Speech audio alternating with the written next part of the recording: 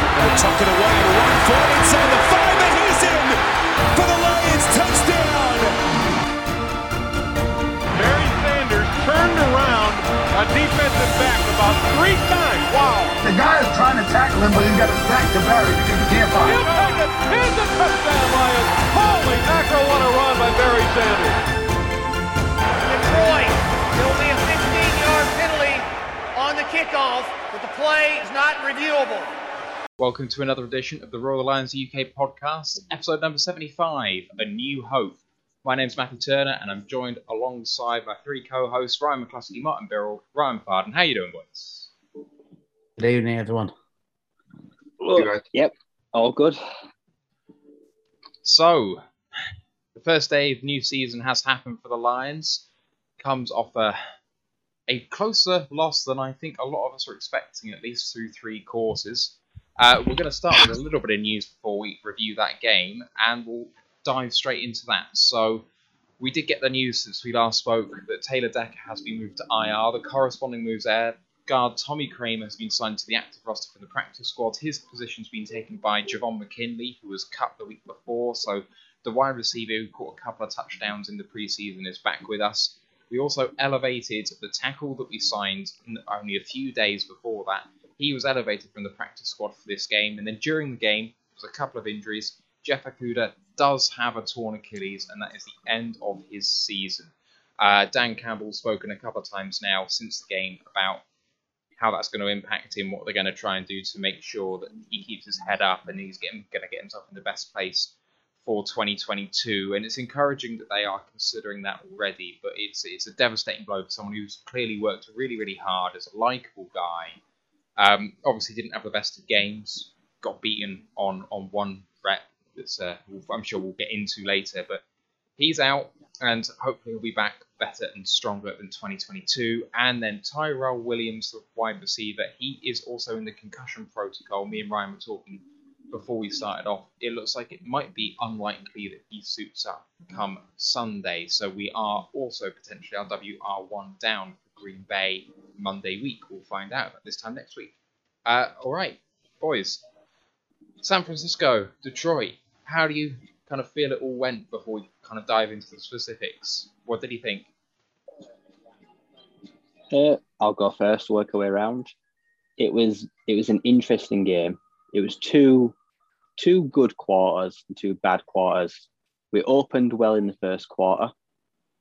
We lost control in the second and collapsed for half-time. In the third quarter, we couldn't maintain anything. And in the fourth quarter, miraculously, we suddenly came back to life and made it a very reasonable scoreline and almost maybe potentially took it to overtime. So it was a game very much of 2 halves, I'd say. But there was some positives with the negatives, so I'll take it. I woke up this morning feeling better about it.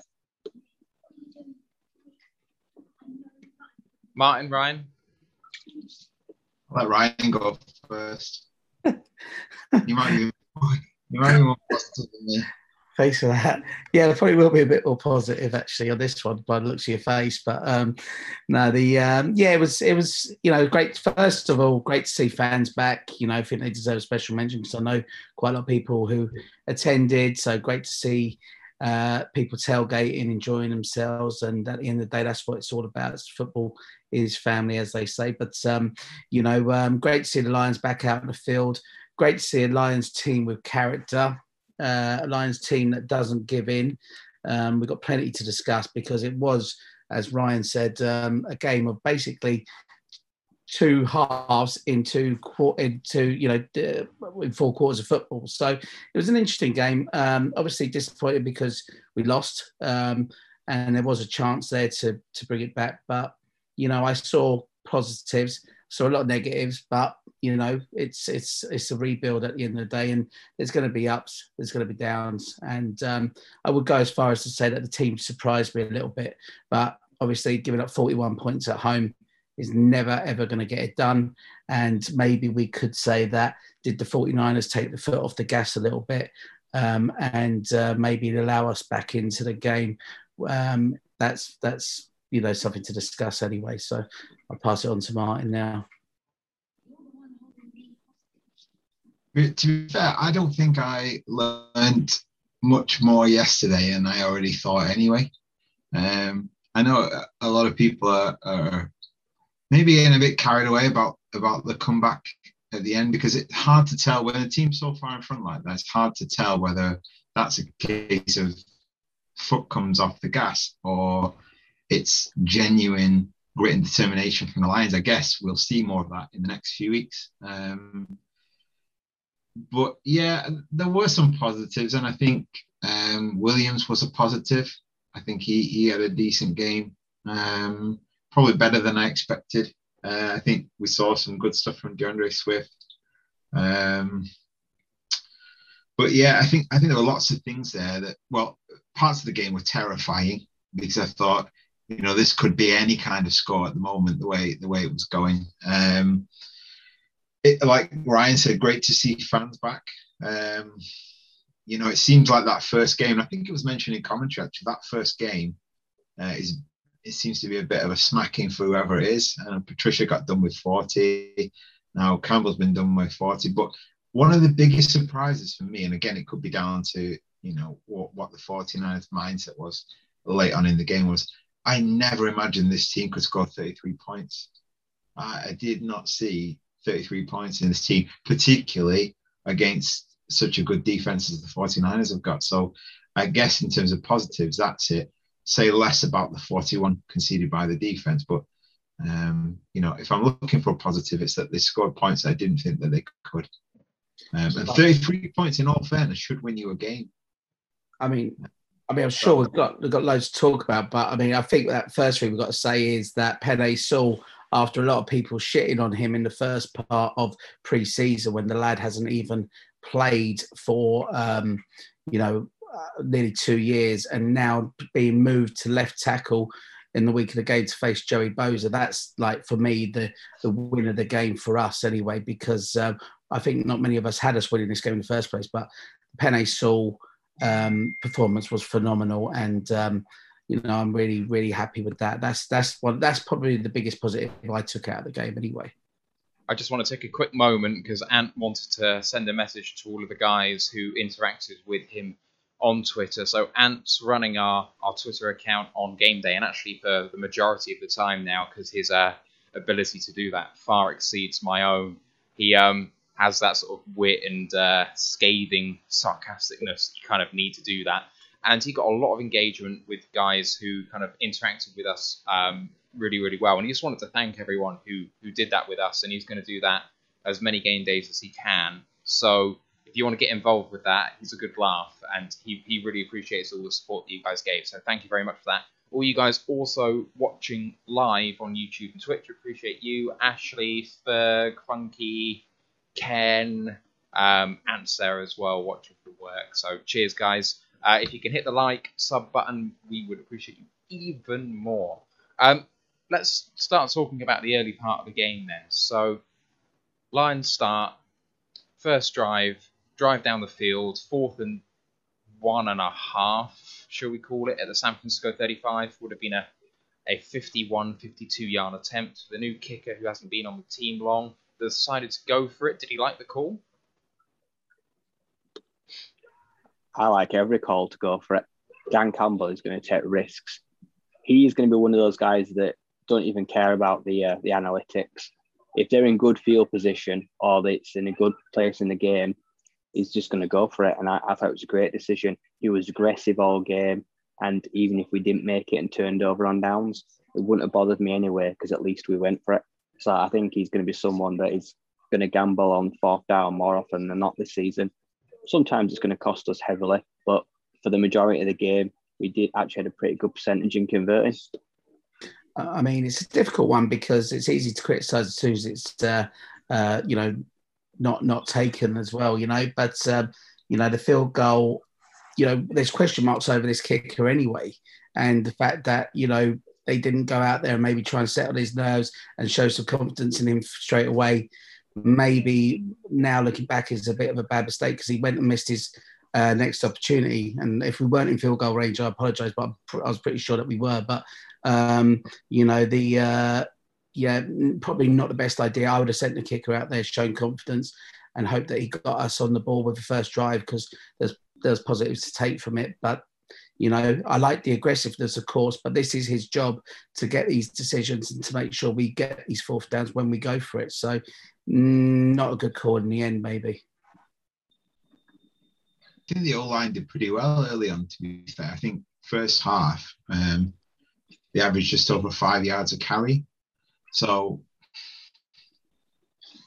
I think we had four decent spells inside the 49ers half, but just didn't come away with the points that we needed. And I think there's still learning early in the season, isn't there, to be done? And I think, against a team like the 49ers, I think you have to take those opportunities. And that's what I felt early on. Again, I thought we didn't make the most of the opportunity that we had. You had the fumble from the 49ers first as well. So that was a bit disappointing. And then obviously as the half wore on, it just seemed to get away from them. But yeah, I mean, it seems strange straight away actually just seeing Goff where Stafford has always been. It was very strange. I felt that at the start anyway. But anyway, I try not to mention him again. But yeah, there were definitely positives at the start of the game. And I thought, we started pretty brightly. And then, whether it was a confidence thing or not, but as soon as, that field goal was missed, it seemed to turn the game a little bit from that point on. Yeah, I kind of felt that way too, actually. I love the decision to go for it, just because I think from 50, you're about 50-50 to kind of make that kick. And so, if that kick is then maybe worth about 1.5 points, 50% of 3, or is going for it going to get you more points on average, especially against a team like San Francisco, where you're going to have to score to kind of win. You can't just sit back. I think it probably increases your chance of winning the game by going for it. I think if you've got a kicker who's proven from distance, like, one of the legendary kickers that we might have just shipped out of town in the most recent off-season, I think maybe you do kick the field goal. And I think actually that's something that we all highlighted in the off-season as a potential positive of Prater leaving, is that we might actually go for more of these 4th and 1s, because we need to put up some more points in a team where perhaps the defense isn't quite there yet. The offense has to be more efficient and score more points. So I like the decision. It's a shame he slipped. The O-line obviously didn't block as well as they could have done in that play. It's easy to say with hindsight that I would have loved to have seen Goff roll out, because him and Hockenson was something which was working all day, and it always looked like we were going to run. So, I wanted to see a bit of misdirection there, but obviously it didn't go that way. Fumble then happened for San Francisco. We got the ball gap back, and then the field goal was hit from, where were they? We were from the 33, so it was only a couple of yards closer, so a 51-yard attempt wide left. And, I mean, it looked good when he hit it, right? It was slightly left of centre, and the wind took it in a bit of curl. That was a bit of a shame. Did you guys feel like the tide had turned at that point already? That I know for myself that I felt like, we had 2 possessions. We come away with no points, having been within their 35. That doesn't feel like it's going to be a good day for you, right? Yeah, for me, the tide turned at the pick 6. That changed the entire game. Like, that just crushed us. And it was weird because we looked all right, we're moving the ball, and then Goff did a Goff thing. You can see it on the tape. He stares at Hawk for a good 4 seconds in between 3 players, makes the throw that was impossible. No one, the best person in the world, would never have got that there. And he gave up, like, say, quick points. And next thing you know, we're kicking off again. It was just one of them things. It reminded me of Stafford when he threw it to JJ Watt. That was identical when he was like at our own 20-yard line, and he stared at him and he gave him a gift. And from that moment there, like say, the fans quickly jeered, like say, this is going to the half, and it just really went downhill from there. I think those last 4 minutes, they said in the first half, I think we started within 3 points behind. I think we went in nearly 17 points down. We just collapsed in the space of 4 minutes, and it was a mountain to climb from ever since then. It's even worse than you say. 6 minutes to go, 4 points down, end the half 21 down. Martin. Yeah, I was going to say, I was surprised to see how hesitant Goff was in the pocket. I think we're going to have to rely. I think we've known this anyway, but I think we're going to have to rely heavily on a run game because I think did he throw the ball 57 times? He dropped back 57 times. Yeah, just we're not going to win games. You're not going to win tight games like that. But I wasn't surprised by Goff. I mean, we've seen the last couple of years how Goff plays, and I think we saw much of the same again, and even through training camp, a lot of the same kind of thing that we saw in the first 3 quarters from Goff. He found. I mean, the one positive for him is I think he linked up well with Hockenson. I think Hockenson had a great game, so that was good. But we don't have that arm anymore, and I think it was apparent as the game went on. I didn't have any confidence in that final set that we were going to do anything to score that game equaling touchdown. So yeah, I mean, Goff is what Goff is, and we'll see as the season goes on whether that's going to be the direction we're going to take ultimately or not. But certainly in this game, I think we didn't see anything from him that made me think anyway that he was the man for the future. I mean, I don't know whether. Sorry, Ryan, you go ahead. No. I was just going to say that the only thing that Goff does, what Goff does in terms of whenever I remember watching him in LA, is he always seems to go for the same people all the time. It's like he always goes, he always goes over the middle or whatever, or drops it off.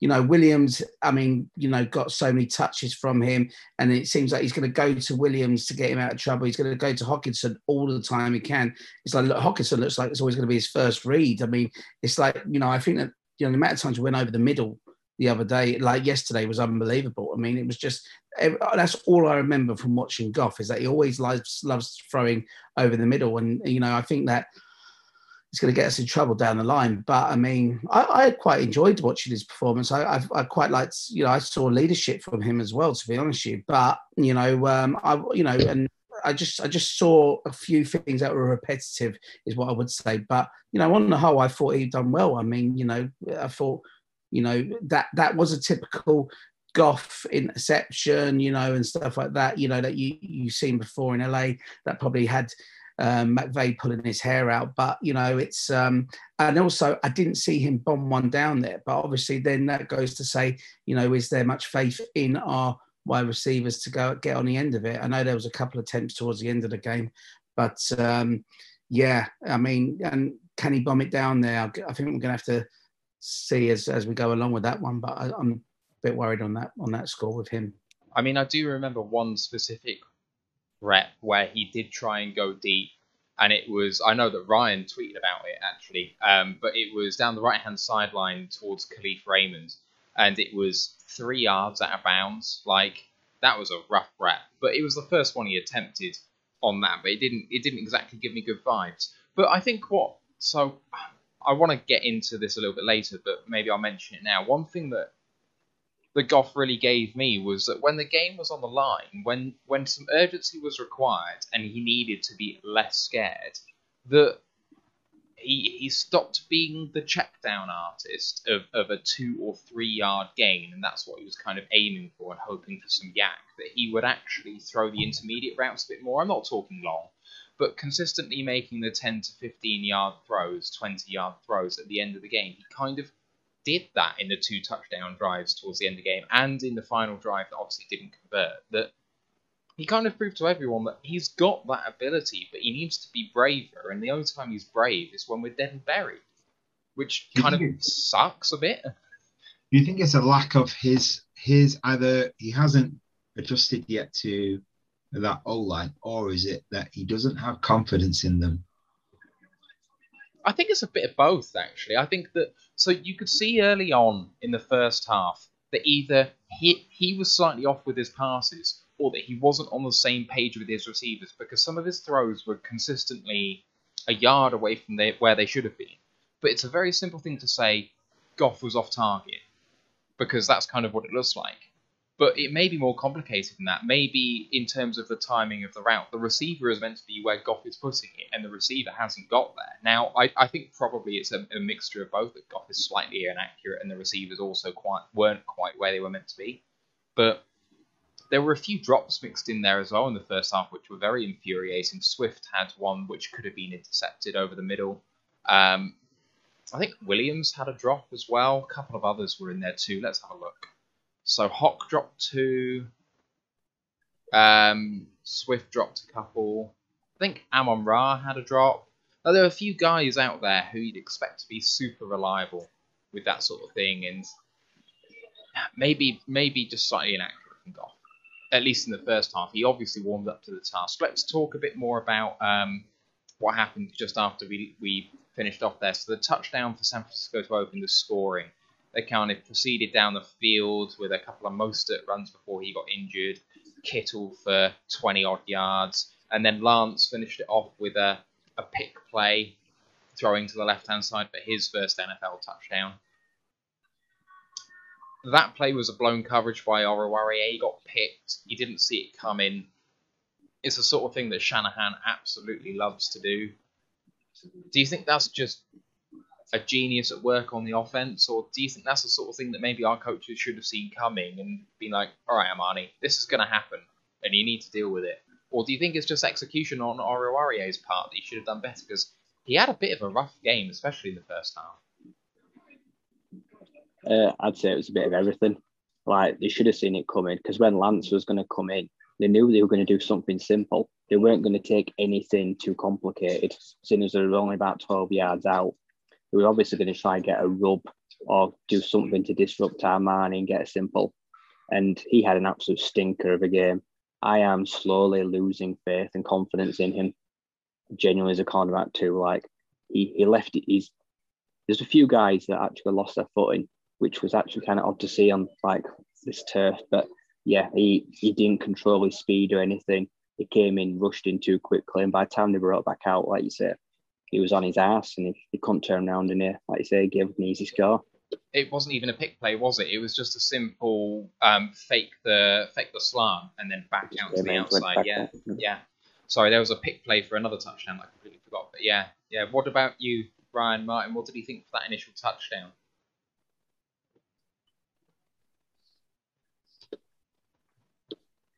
No? It's all good, guys. Don't worry.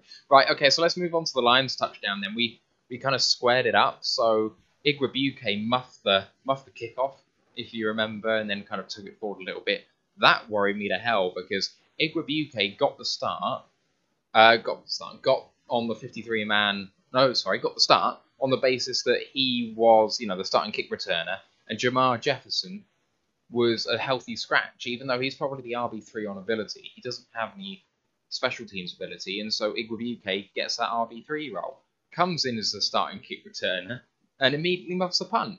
I mean, another guy's had a terrific camp in order to get here, converted safety and all that, but he showed that fragility in special teams during preseason. You thought maybe he's got it out of him now, and that's why he's coming in, and that scared the life out of me watching that, because what's he there for if he can't catch a ball? Like, that's scary, right? So what else did we have during this drive? There was a roughing the passer on Goff, which, if I remember rightly, the arsehole Mark Sanchez called well sold. And it's like, his helmet's halfway off his face, you bastard. But we kind of proceeded down the field. So it was a 13-play, 82-yard drive, finished off just after the end of the first quarter by, where were we? TJ Hawkinson catching the end zone for a touchdown. And at that point, I kind of started to feel like it might be okay, that we might be able to hang with these guys. It seemed like one of those touchdowns we knew would happen if it was going to be a Lions touchdown, slow, methodical. But we took what they gave us, and it didn't really seem like they were going to be able to stop us there.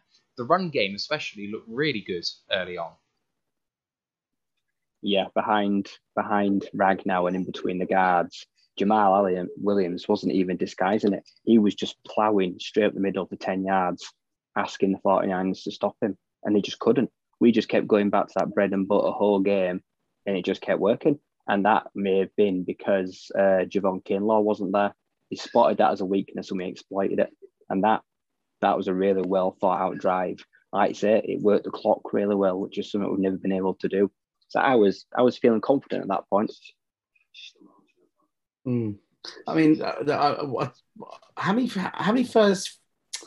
third downs did we get ourselves into in that game? Because it seemed like every single time every drive must have been like about a minimum of six plays at the minimum. So I think that was the last drive of the game or something like that. But it felt like we could, we were just always on third down during that game, and it just had, just took too long. I mean, I can only remember, I think, was it Williams getting back-to-back first downs or something at one point?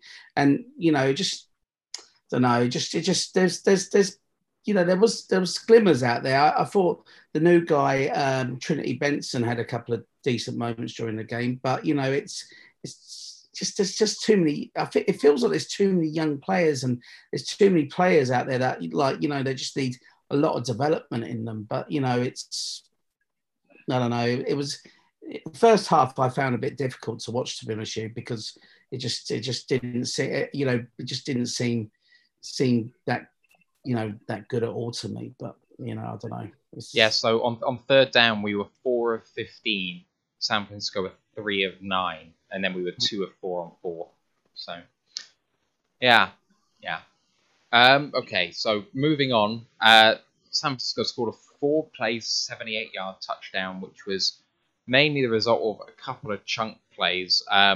One of which was a 30-yard completion to Deebo Samuel over the middle. Jeff Okudah getting burned again. That wasn't the play for the touchdown. That was actually finished off by Elijah Mitchell for 38 yards, which was one of a few big runs he pulled off. And for all my kind of talking about the fact that this run defense should be a lot better, he burned us, their third or fourth string running back. And that right-hand side of the offensive line, the left-hand side of our defensive line especially, looked weak in the run game. I agree. Like I say, we really struggled to keep any sort of contain. Like, we could not keep anything from bouncing outside. They were just getting these cheap running lanes. Their receivers were blocking well. We were struggling to get the corners involved. And once again, Will Harris, complete liability. I would gladly get rid of him right now. He has exhausted all my patience, and he shouldn't be here anymore. I think we missed 10 open field tackles. I guarantee he had at least half of them. And some of them came on that drive because, like I say, it was a simple scamper into the end zone. And like I say, Mitchell was the third or fourth guy. Like I say, the first half, the safeties just really struggled. Things were getting to the next level and they just weren't wrapping up. So, like I say, it was a bad run defense in general. Like you said, I'm sick of Harris, to be quite honest. Absolutely sick of him. Like, he was putting his arse a number of times yesterday, just like properly, just shit efforts as well. Just, I don't know. There was one point I nearly threw the remote on the TV when we got done a second time. I can't remember what it was now. The face mask. Yeah, just rubbish. Yeah. He's not. He's on a fair whack as well. That's what's really frustrating. He's not picking up pennies, and I don't know. Large parts of the game, I know I was annoyed by Flowers as well. But I know he had a great play towards the end of the game. But yeah, it's the same people on that defense letting us down every time. Yeah, I'm starting to, with you guys on there. I'm starting to think, is he even an NFL player? Because I just don't think he's shown any real quality. And if we sacked his ass off, I don't think there's going to be teams rushing to come in and get him. I mean, he's had ample opportunities, and he must be shit out in practice because he definitely doesn't do it on fucking game day. I know that's for sure. I mean, the amount of stick Okudah gets. At least, that's still a kid that's still learning the game to a degree, and unfortunately, he's picked up this massive injury, which is going to, hamper him even more. But these guys have had plenty of opportunities. Jamie Collins was one who pissed me off yesterday. I mean, how slow is he? He can't fucking figure out that. I'd say he had a couple of good plays in the second half, but he couldn't figure out the run to save his life at times yesterday. Oh, so that was the bit that I actually really liked about him. I thought he looked a bit lost in coverage, but I thought in run defense he looked excellent. He was on the side that wasn't really being targeted, and Anzalone was the one that I thought was a complete liability against the run. In fact, against the run and in coverage, Anzalone's a coverage linebacker who can't cover. What are you doing there?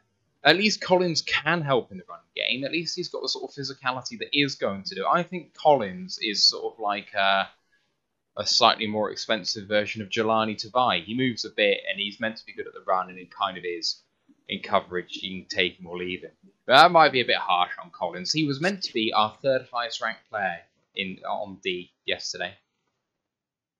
So, yeah, in terms of the 10 missed tackles, just break down how that's come to. So, Will Harris and Romeo Aquara led the way with 2 missed tackles each. And then there was 1 missed from Anzalone, Melifonwu, Brockers, Kevin Strong, Tracy Walker, Jamie Collins. So there's your missed tackles. Let's move on to a little bit later in the game. So this is where the Lions then drove down the field once again, but this time settled for a field goal that was actually successful. So, Swift pulled off back-to-back 16 and 15-yard runs in the middle of this drive. He was looking really good. Both running backs went over 100 yards from scrimmage, which was really encouraging. So, hopefully that's a strength that we can really do something with. Siebert got the 49-yard field goal, having missed the 51, just before. And we're 4 down, and I think we're probably down the barrel at that point because it doesn't look like we're going to stop San Francisco. And soon enough, 77-play, 75-yard drive, where none of their plays were more than 20 yards. Sorry, let me see that again. Yeah, none of their plays were more than 23 yards in that drive. Late on in the quarter, and you've got roughing the passer penalty to start it off. And I think in commentary they were saying, you've got to move down the field fast here. You can't commit any penalties. Boom, gone. Clock stops. And it's just so frustrating, especially when it's Elijah Mitchell and then Jermichael Hasty burning you. That's got to hurt. It's got to hurt because Hasty is he's a running back that sees the field very little. He came in, took his chance, and he got in with relative ease. The defense was supposed to bend, not break, trying to stay out the half. They just keep giving up these cheap shots. They were keeping them in bounds as well. They couldn't get anyone out of bounds. They played as well. We were just tackling them like the clock. It was so frustrating. We never getting the stop before the half. Yeah, it's I think they gave up 91 rushing yards and 2 rushing touchdowns in the first half. I mean, you're just not even going to be able to compete with those kind of figures. So, it's the age-old issue, but the issue is that we know that we had coming into the season. So, yeah, and then straight after that, the pick 6 happens, and it feels like it's something I've seen from Goff before, right? It's like the most Goff thing ever. And it kind of summed up the first half, right? Just kind of full of promise, but ultimately disappointing, is how I'd probably describe it. Sounds like the last 10 years for me, watching the Lions. Yeah, I mean, I was just heading towards the fridge to go and get another beer at that point. You know what I mean? I think I just got on about 5 minutes before that because it was just you just thinking, fuck me, same shit, different day. You know what I mean? But yeah. I mean, what I didn't understand about that play is that, as Ryan said, Hawk was triple covered, but the 2 guys on the outside were 1-on-1. Just take a chance. If you want to take a chance, take a chance, but not that chance.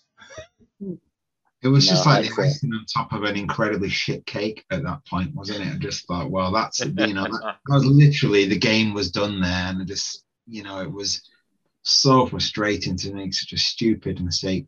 I know that can happen, but just when you just didn't need it.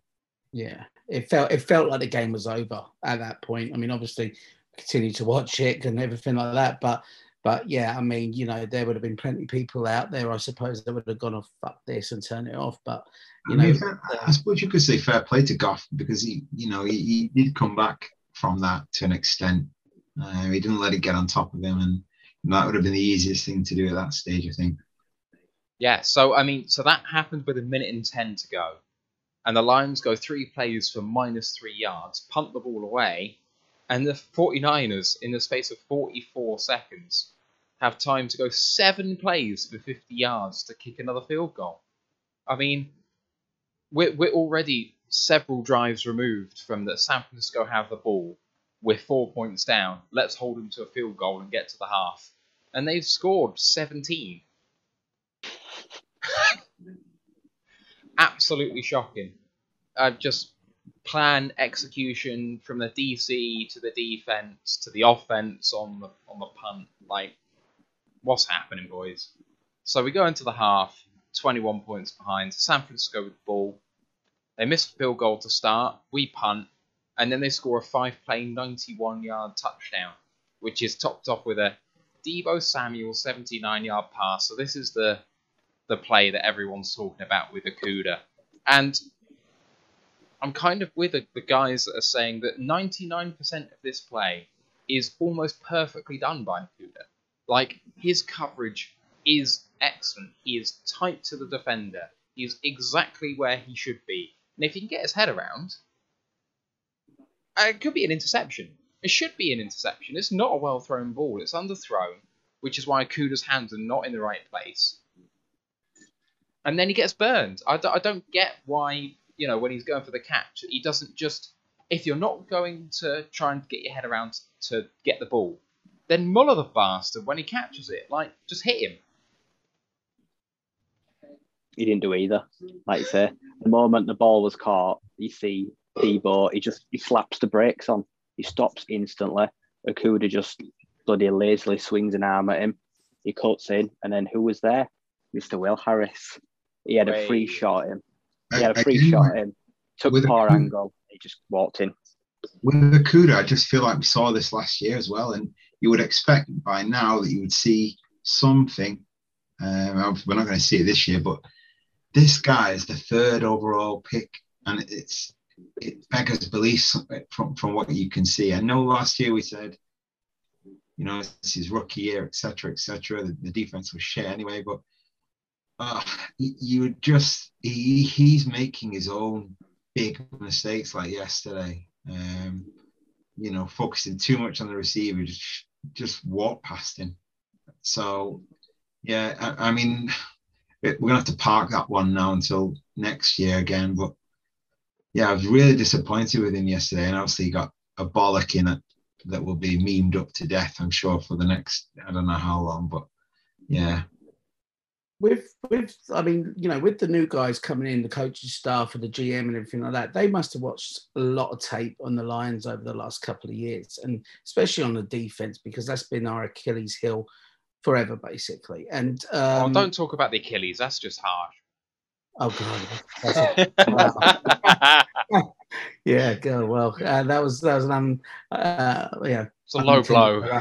Unintended error, but the it's just I just don't get it. I mean, I'm a firm believer in the defensive coordinator. I thought his adjustments at halftime were excellent. I really did. I thought that we showed what we should do. You shouldn't down tools just because you're losing. You should got to get back out there and put some fucking effort in for the people that are paying, to come and see you and spend a lot of money doing that. And just for yourself and your own pride and for your teammates, So I did see that. That was another, positive from the day at least. And as we said before we came on, that how many times do we expect adjustments from Patricia's teams and never got anything at halftime?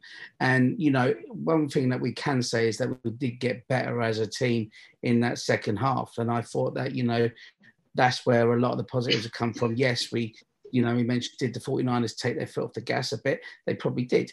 But, I still think that credit's due for the adjustments by the defensive coordinator. I thought he'd done a stellar job in the second half. But getting back to it, I think that it's got to a point where if we want to try and do anything this season, we need to be seriously considering making a trade for someone or looking at someone in free agency. And obviously that's got to happen now with Okudah being Banjaxed for the year. So it's going to be interesting to see what happens. Just a quick comment from Ashley in the Twitch chat. He said that the bollocking that Okuda got was actually for the long running back touchdown rather than that play that we're talking about now. So for the long 70-yard or whatever it was running touchdown, Okuda actually missed the tackle for that touchdown and he got burned for that. And the do your job rant was for that play.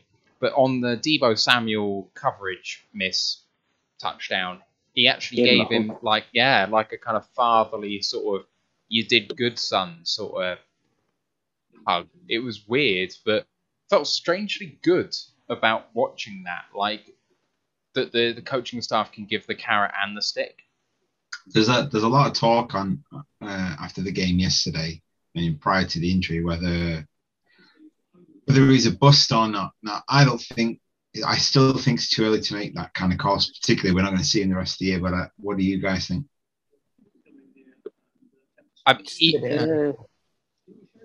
No, I don't think he's a bust. I think it's still too early to tell, and I think he's been served a shit sandwich, hasn't so far in his career. Like you say, it's really hard to put a label on him right now, especially now, like you say, his season's done. He could have easily bounced back after today's performance, but now we're not going to see it. And Achilles injuries, they can stay around for life. We may not get the same Jeff Okuda back, and this could just go down in a long history of players that unfortunately were just ruined by injuries, and we never got to see if they were a bust at all or not, unfortunately. But right now, no, I don't think I would never use that label. I think it's harsh on him. Yeah, I agree. Yeah, I think it's a good point regarding the Achilles as well, Ryan, because, I mean, not to bring me into it, because I'm not exactly a professional athlete in any aspect of the imagination, but I've seen your speed to the bar. Don't be coy. Yeah, I'm quick over 5-yard dash to the bar, that's for sure. Especially when it's closing time and they're ringing the final bell. That's it. I just don't like getting around in it. But yeah, they do stick around. You know, I mean, normal people could just have a problem with Achilles and they just never really get over it. So that's going to be one to watch for sure, especially a professional athlete. He hasn't had much help. He didn't get any coaching last year. He's just he was one game into a new staff. It's too early to say, to be brutally honest with you. And you know, even Okunmor, the one who I can't pronounce, Oruwariye. He's still a young lad. I think that, you know, I mean, I don't know. I was thinking about saying this, and I can only imagine what people on the chat will probably be thinking by it. But I would love to see Sherman come in, Richard Sherman. I would love to see a leader come into that team and someone who is going to help coach as well as and be a leader for these players. And I think that if you're going to stick around with the others like Will Harris and that, I think that they need someone back there like that personally for me. But, you know, otherwise it's going to be a very long season, and just expecting these youngsters to come out and do it ain't going to happen for me. They're going to need a leader there, someone with, you know, history in the league. I kind of agree that if we want to be competitive this season, we do have to get someone like that. But my question is, at what cost? Because even if we bring in someone like that, the likelihood of us competing this year is not high.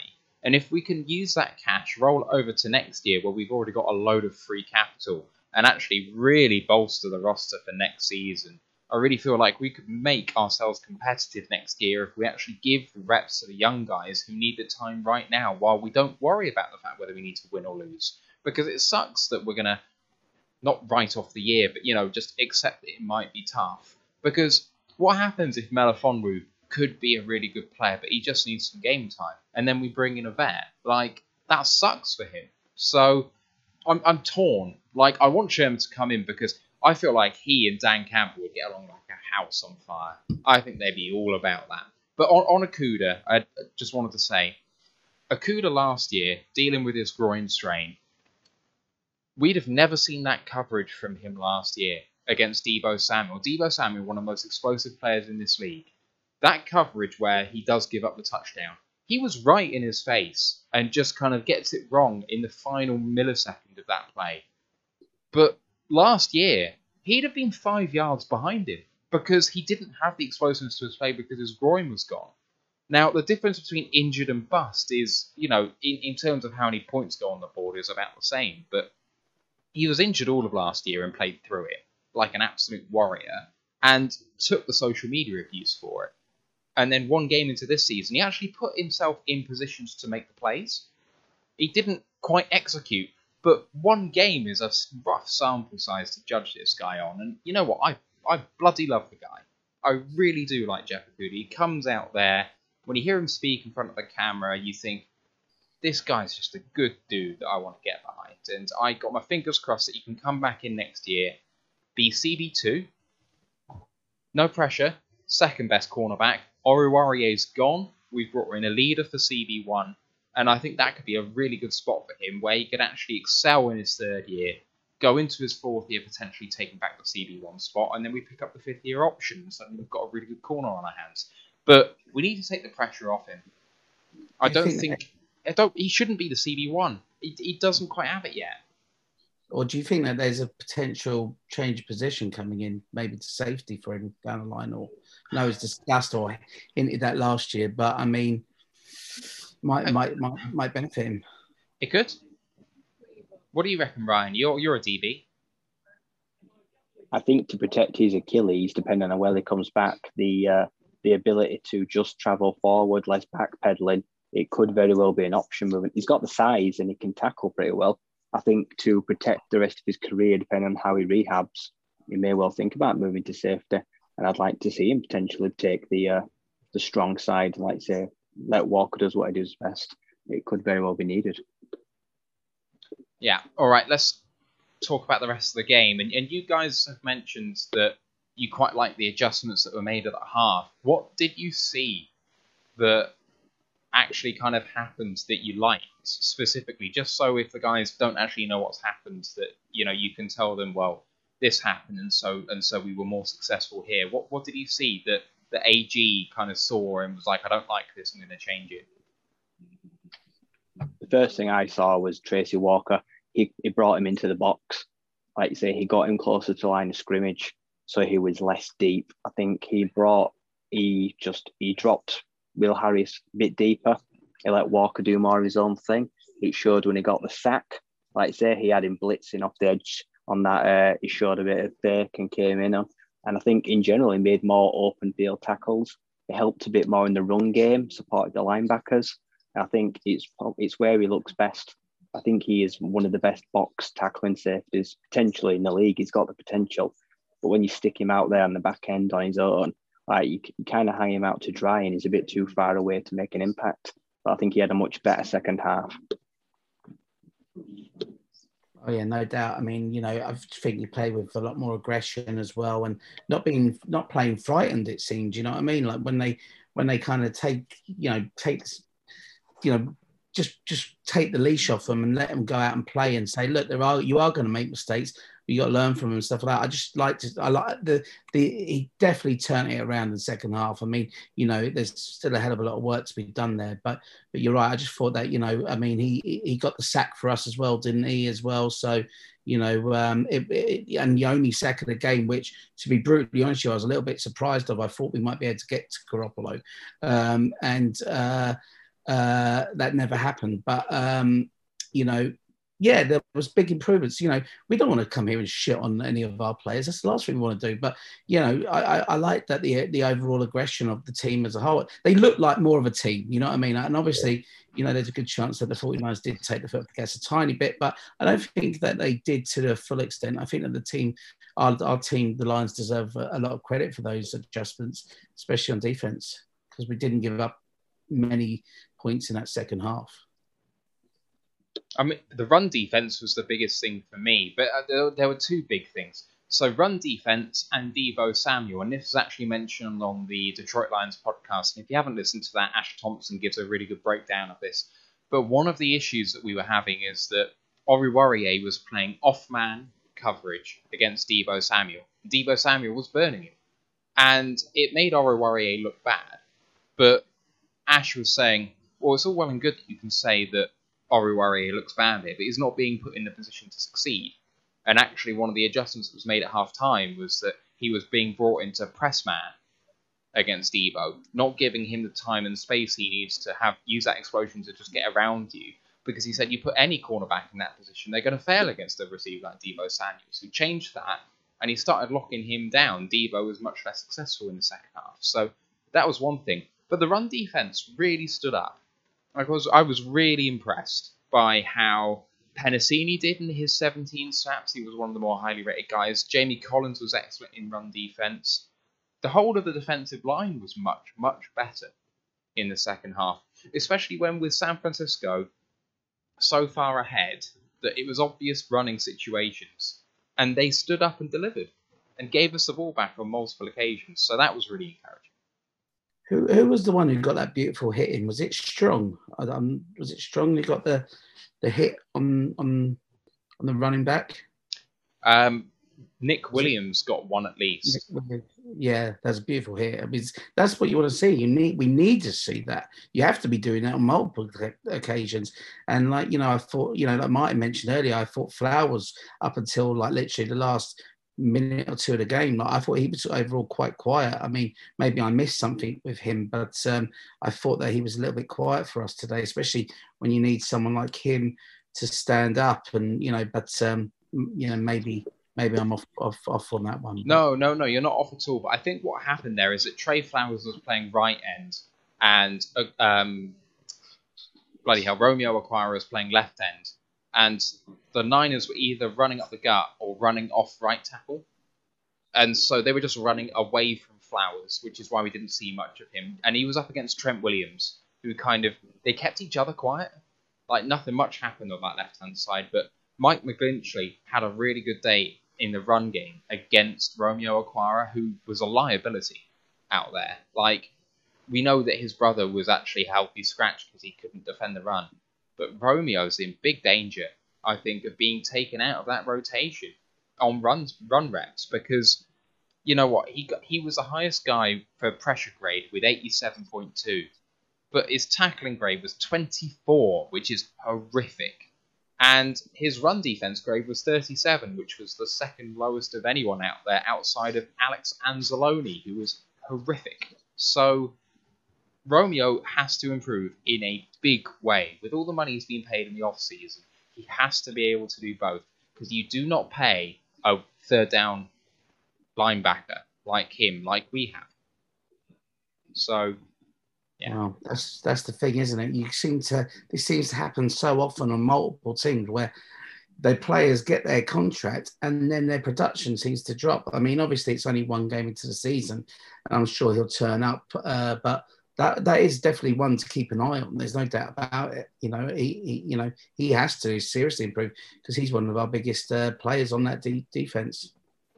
So let's talk about the rest of the game now. Obviously, the Lions got a couple of touchdowns in, including a really nice one from Cephus, and then the 2-point conversion was good. It was a quick pass to TJ Hockenson for the first one, which was electric. Like, Goff saw something immediately at the snap, snapped it very quickly, and Hockenson was out there on his own. That was really, really impressive. What was the touchdown? Deep left to Trinity Benson. Yes? Benson touchdown? Why have I forgotten that? Was it Benson? No. What am I reading? I'm trying to read ESPN here, and this is difficult. No, Jamal Williams, 1-yard rush. There we go. Benson had the play before that. That's fair enough. Okay, so Williams touchdown, Cephus 2-point conversion. It was the toe tapper, yeah. Yeah. Oh, that was that 2-point conversion. Fantastic catch. Yeah. Like in Cephus, I genuinely see someone who can just consistently produce. He seems very assured for someone of his age. But why didn't he play then? Why in the first half was he not targeted? Why was he barely on the field? He saw very limited snaps, I thought. He didn't actually feature much. Like, why did it take so long to get him going? I found that was a bit strange, to be honest. And then I have to agree on that. Sorry. No, I was just saying I agree with that one with Cephus. I mean, just try and get him the ball. Just give him a go. They didn't utilize him enough for me either on the offense. So obviously we had the recovered onside kick, and then we got the ball back after San Francisco won the game. Flowers forced the fumble, and all he had to do was take a knee. And then the Lions drive down the field and don't quite make it. But did any of you for a moment in that final drive kind of go, oh shit, like we might actually do this? Like, here we go, overtime. No, Ryan? No, I never felt we were going to. I might have tweeted that Goff had ice in his veins, but like I say, I never actually saw them scoring, because I think what happened is suddenly, like, he didn't look as finessed. I think he kind of like, oh shit, he kind of realised we're kind of back in this game, pressure back on, because he thought the game was over. That's when Goff got hot, when the game was over. Now, I wanted to see that Goff in the first half, and then suddenly when he realised where he was, his accuracy just went to crap again. And next thing we know, we're on a 4th and 9. I think there was costly. I think it might have been a penalty. Like, the last drive was probably one of the worst of the game, just because we realised, oh God, we could actually take this to overtime. Like, I don't mind too much. Like, by then, like, we'd got our entertainment. We'd seen what we'd seen. Like you say, there was some stuff to work on, and I think we'd earned some respect as well. I think we'd shown everyone we won't be written off so easily. So from a personal standpoint, like, for the players' confidence, I think it was really big. If we'd have lost that game 41-17, this podcast right now would be so much different. Oh, Those yeah. 16 points meant the world. Yeah, so What was nice that last drive was a nice pass to St. Brown. Was that part of that last drive? So the last drive was a 20-yard pass to St. Brown and a 25-yard pass to Khalif Raymond. Yeah, and then it was a bit of shitty pants on the last one with I think we were, the incomplete pass on the last one. But I mean, you can sit here and say, yeah, we competed to the end, but fuck me, that should be the absolute bare minimum of anything that we expect. We're talking about culture changes. We shouldn't be boasting about carrying on when you're 41. 30, 38, 10 was it at one point? Yeah. You shouldn't be boasting that hey, guess what? We carried on playing. That's exactly what we should be doing. So that's the minimum that we expect. What I'm still to learn really from yesterday is, are the team better than last season? Questionable, I guess, when you look at the players that we've lost. But also, what is that level of competitiveness going to be there every week? So when it is tight, are they still going to be, as competitive as that, or is it just blowout? It's nice and easy to try and show a bit of effort there. And a few things went for us in that run. Kittle on the onside kick. Those kind of little things went for us towards the end, which I think probably put a bit of a positive slant on it. But the good thing is, I think, Dan Campbell knows this, and that came through in the press conference for me. I don't think anyone's sitting on the coaching staff thinking, it was a great performance by any stretch. But if they're competitive in Green Bay on Monday, I saw a little bit of their game yesterday. They weren't great.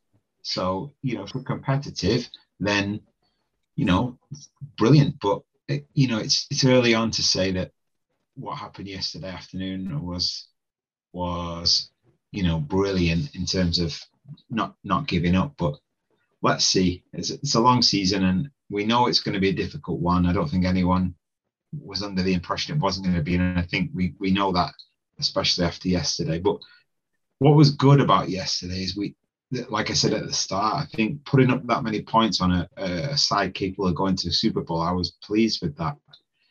The run game, it was heavily dependent on, but that's where we are with that wide receiving class, isn't it? It's not, it's not great. So probably there's less confidence to throw it a bit, but let's see. It's as long as we're going forward in the right direction, we're seeing little bits and pieces, and I think that's what we can take from this year. Let's just say it's an 18-game preseason. Can I just say? I was never one that subscribed to this because I think we all here loved Matthew Stafford. Considering pretty much all of us grew up with him in a way, but was some of that like when he got criticised for it, like junkyard time, yardage, where you kind of get stuff. Yeah, like that's what Stafford always got criticised for. So, like junk time or whatever it's called, you know what I mean? But, you look at it, are these guys going to be able to do it in, our best players on offense, apart from like players on the O-line, were obviously, Hockenson. What did he get? Just under 100 yards or something.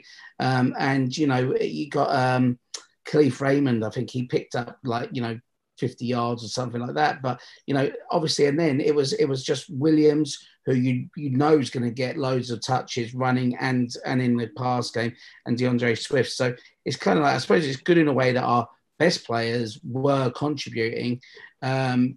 We need the support cast to really turn it up now. And, there was little moments of, good stuff from Benson and, but a lot more needs to be done. And especially next week in Green Bay, because, we got a small chance there, but, we got to turn it up more, no doubt about it.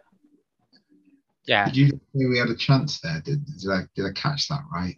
I think we got a chance. Well, Yeah, I think we've got a chance in Green Bay now. I think, you can't blame anyone for being kind of scared for going into Green Bay in a way, because it's such a fortress. But, when you see how badly Aaron Rodgers was missing the Bakhtiari and then the guy who was their center, I forget his name, who went to the Chargers, they looked a shambles yesterday. They looked an absolute shambles. So, that's a big turnaround for them as well. But obviously, one thing's for sure, they're going to be well fired up for us next week, especially Corey Linsley. Yeah. I mean, he's a massive miss. And I think I mentioned it last week. I think the Chargers are going to be a very good team this year. Thank God we're not playing them. Yeah, absolutely. Okay, so let's maybe pick out one person each that we really like the play of, and one person that we thought had a trash game. Maybe a winner and a loser from this game, or it doesn't have to be a player, maybe a coach or something like that. But Ryan M, do you want to kick us off with someone? Well, it goes without saying the worst player was Will Harris. I'll just leave it at that. I'm gonna go for a coach. I'm gonna go to Juice Staley. I think he has been doing fantastic work with the running backs. His rotation of Swift and say Jamal Williams, it worked really well. Him and Lynn, they knew when to change them, when to have them on the field together, and when not. Say one was a decoy potentially in the slot, and we've got these good check downs. I think Jamal Williams is emerging as our running back one. I think Swift should be really worried. I think he's going to end up being just a rotational guy. I think it's not the candles been burning out, but his thunder was well and truly stolen. So I think Juice Staley's got two fantastic guys. We didn't see much of a running back three, but I think we'll see Jamar Jefferson next week. I don't think Godwin will make the start, but I think we've got a class of guys now. If we can maintain just an average run game in the season, we're always going to be there, maybe score 20, 30 points a week. That should be a given. And they've set the bar really high for themselves now. Because I'm pretty sure two running backs haven't had 100 combined yards each since Joik Bell and Reggie Bush. And that was 2014, 2015. That's how bad we've been. So they've set the bar high now, but can we maintain it? That's what I want to know. Yeah. What about you, Ryan? I mean, I have to go with Penei Sewell. I thought he was fantastic up against Bosa. There's a lot of people out there that have been called saying, "Oh, do we really need Decker now?" I mean, you got to keep Decker there anyway, because he's been fantastic for us last year. But yeah, Penei Sewell, without a doubt, the way he handled him, I thought was superb. And do you know what? I'm going to go. Might be a little bit of a surprise, but I don't have faith in this guy, and it's the kicker, Seibert. I just think that he is not going to be around very long. I think that we're going to be getting rid of him in the next. I don't think he makes week 4 personally, so I think that he's going to be someone that I have little faith in, and but massively happy with Penei Sewell. I think we've got a beast there. What about you, Martin? I think my player, I would probably have gone for Jamal Williams, but I'm going to go for the Hawk. I think he showed some really nice touches, and he's developing to a great player. And I think he's going to be I think he already is one of the top tight ends in the NFL. But I think he's definitely going to be another Pro Bowler this season. If he seems to have developed a good link up there with Goff as well. Usually. I mean, I've got, not just because I've got him on my new Lions jersey, but that's usually a curse for whoever that is, having had Stafford and Slay on the previous two. So, yeah, I think Hawk was really, has developed again from last year. I thought he had a reasonable season last year. I think he showed more of the same and a bit better this week. So, yeah, I'm pleased with Hawk. In terms of bust, it's got to be Harris. I'm sorry, I know it's already been said, but I hate the guy. I think he's just, I don't know. You just stay away from me on Monday night if he does anything again, because I think my wife's sick of hearing his name. Your poor telly's going to feel the wrath of your remote. Yeah, I feel it. He just stinks the place out every single time. I mean, I didn't think Flowers was great. I know he made a nice play towards the end of the game, but again, the guy's on a fair amount of cash. So, yeah, but I'm going to stick with Harris. Okay, if you guys in the chat have anyone you want to shout out as a winner and a loser out there, appreciate that. I'll hit mine, and then maybe if you guys have a suggestion, I'll go back through that too. It's really hard for me to pick a winner. I thought AJ Parker, through his 21 snaps, basically went unnoticed, which probably means he had a good game, which I'm really encouraged by. Starting nickel corner, especially against these twitchy receivers and Kittle. He didn't show himself up. That was good. I want to go Saul as well. I know that we don't really go... but no, I'm going Khalif Raymond. Khalif Raymond was protected during the preseason. Us on this podcast, a couple of people, not me, but a couple of people have been saying, why is this guy getting protected? He's shown nothing in preseason games to show that he's the guy that needs to be this wide receiver 1 or 2, that we're going to protect him from injury because he doesn't need the rep time. But he came in, made a few good clutch catches down the stretch, looked reliable, looked fast. I think he needs to take a bigger role next week. So we'll see what happens with that. My loser is Alex Anzalone. He played every snap on defense, and he was our lowest ranked player. I mean, so this team, this coaching staff, especially with the guys who were cut and who were retained on cutdown day, said every one of these guys deserves to be on this roster. Anzalone does not deserve to be on this roster. He has time and again showed he does not have the ability to play at this level. He is not an NFL player. And I was a big believer in him coming in at the start of free agency. I thought it was a good pickup. He's going to gel well with this coaching staff from New Orleans. He's going to know what's going on. He's going to fit in like a glove. He may not be the best player, but he's going to be reliable. He's not. He's not. He looks lost out there in the run and the pass. And always wearing the green dots, so he has to be out there. And it's like, no, just give it to Collins and start Barnes. And actually, there's been a lot of things that's been going on in the chat. Would you start Derek Barnes next week? Yes. Yeah, Definitely. 1,000,000%. Right. 1,000,000%. 100% of the Royal Alliance guys think Derek Barnes should start next week, which probably means it's not happening. It's not happening. Right, let's move on to the chat. And we've got Sodanad AD, so Ashley, our guy, saying winner for him is Barnes. He said he looked really good in his limited snaps. And considering he only had 5 snaps, that's the thin slice of the wedge, man. The loser for him was Tyrell Williams, not particularly from his bad play, but just a combo of the concussion and lack of targets. Dan Pask, also in the Twitch chat, says the loser's Okuda, for obvious reasons. Winner's Goff, apparently, likes his...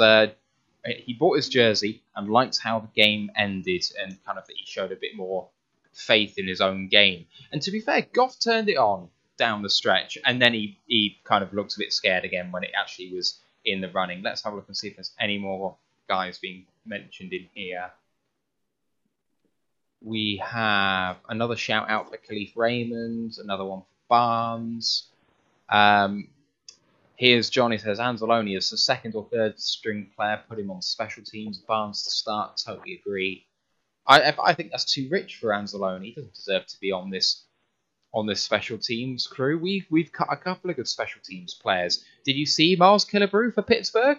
Because that guy single-handedly won the game for Pittsburgh against Buffalo, and he could be here. He could have been here. He made 2 great plays for us as well. He's a really good special teams player. There's no doubt about it. Was it against Washington? I can't remember.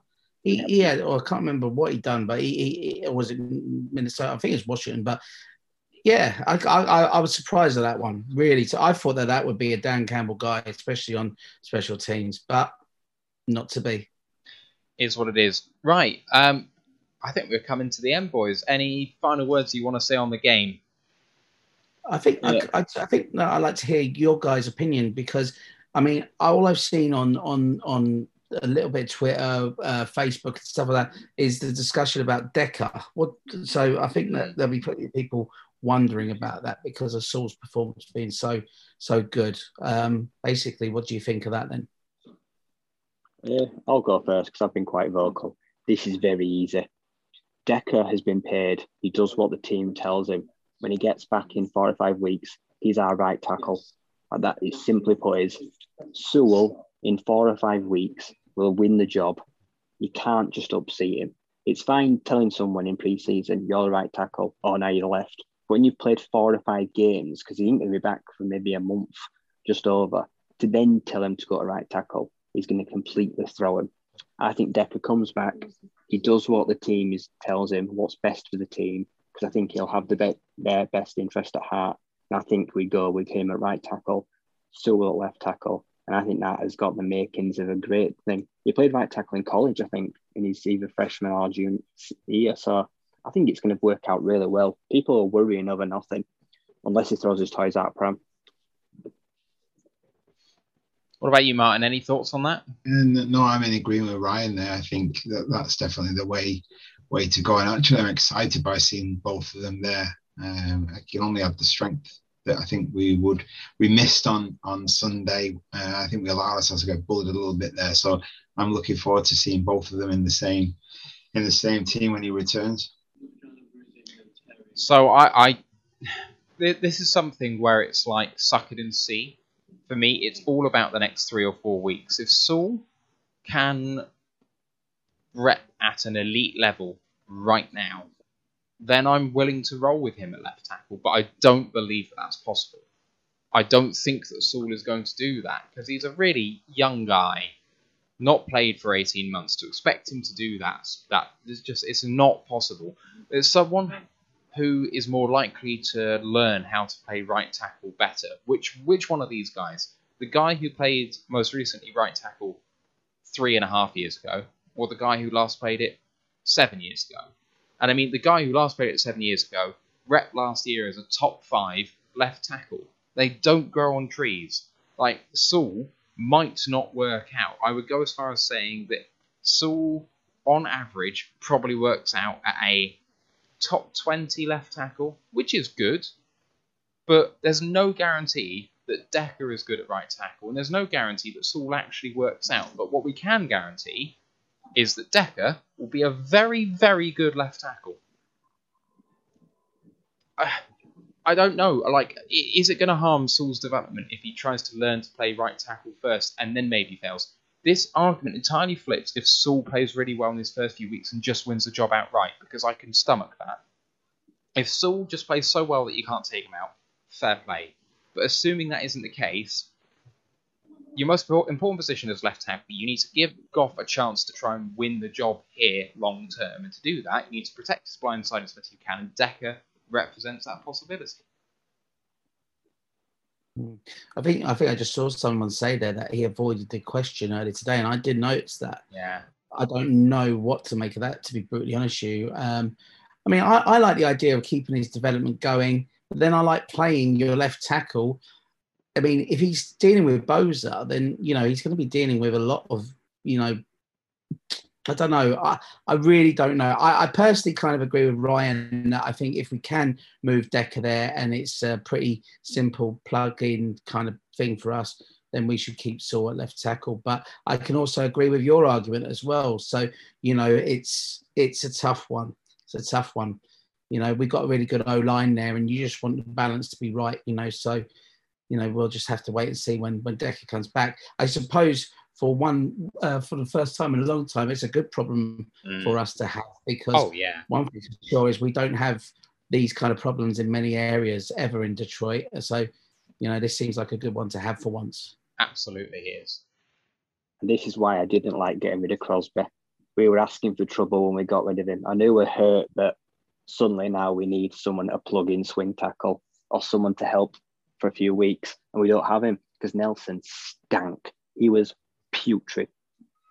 I'm sorry. I feel sorry for him because he's a convert, but it did not work. He can't play next week. Someone has got a Stenberg or someone. Stenberg right guard and Big V right tackle. Yeah. I think that represents the best chance of success. And, you know, if not Stenberg, then Kramer played fairly well in pre-season. Someone can go there, but Big V's got to be better than Matt Nelson. It's got to be. And in fact, Steve O's said exactly that in the chat. Word for word. Agree with you, man. Right. Coming up later on this week, on Wednesday, is our college football show. Ryan, what can we expect? We're going to pick out some of the big results over the weekend because there was some shocks. There was also some great games. We'll look forward to what's coming up this weekend. I'm also looking at I think I picked tight ends. It's not something for us, but I think I'm going to highlight a few players, some guys to watch, and I'm just going to work my way through the offense, like I say. And also I'm going to list my usual winners and losers.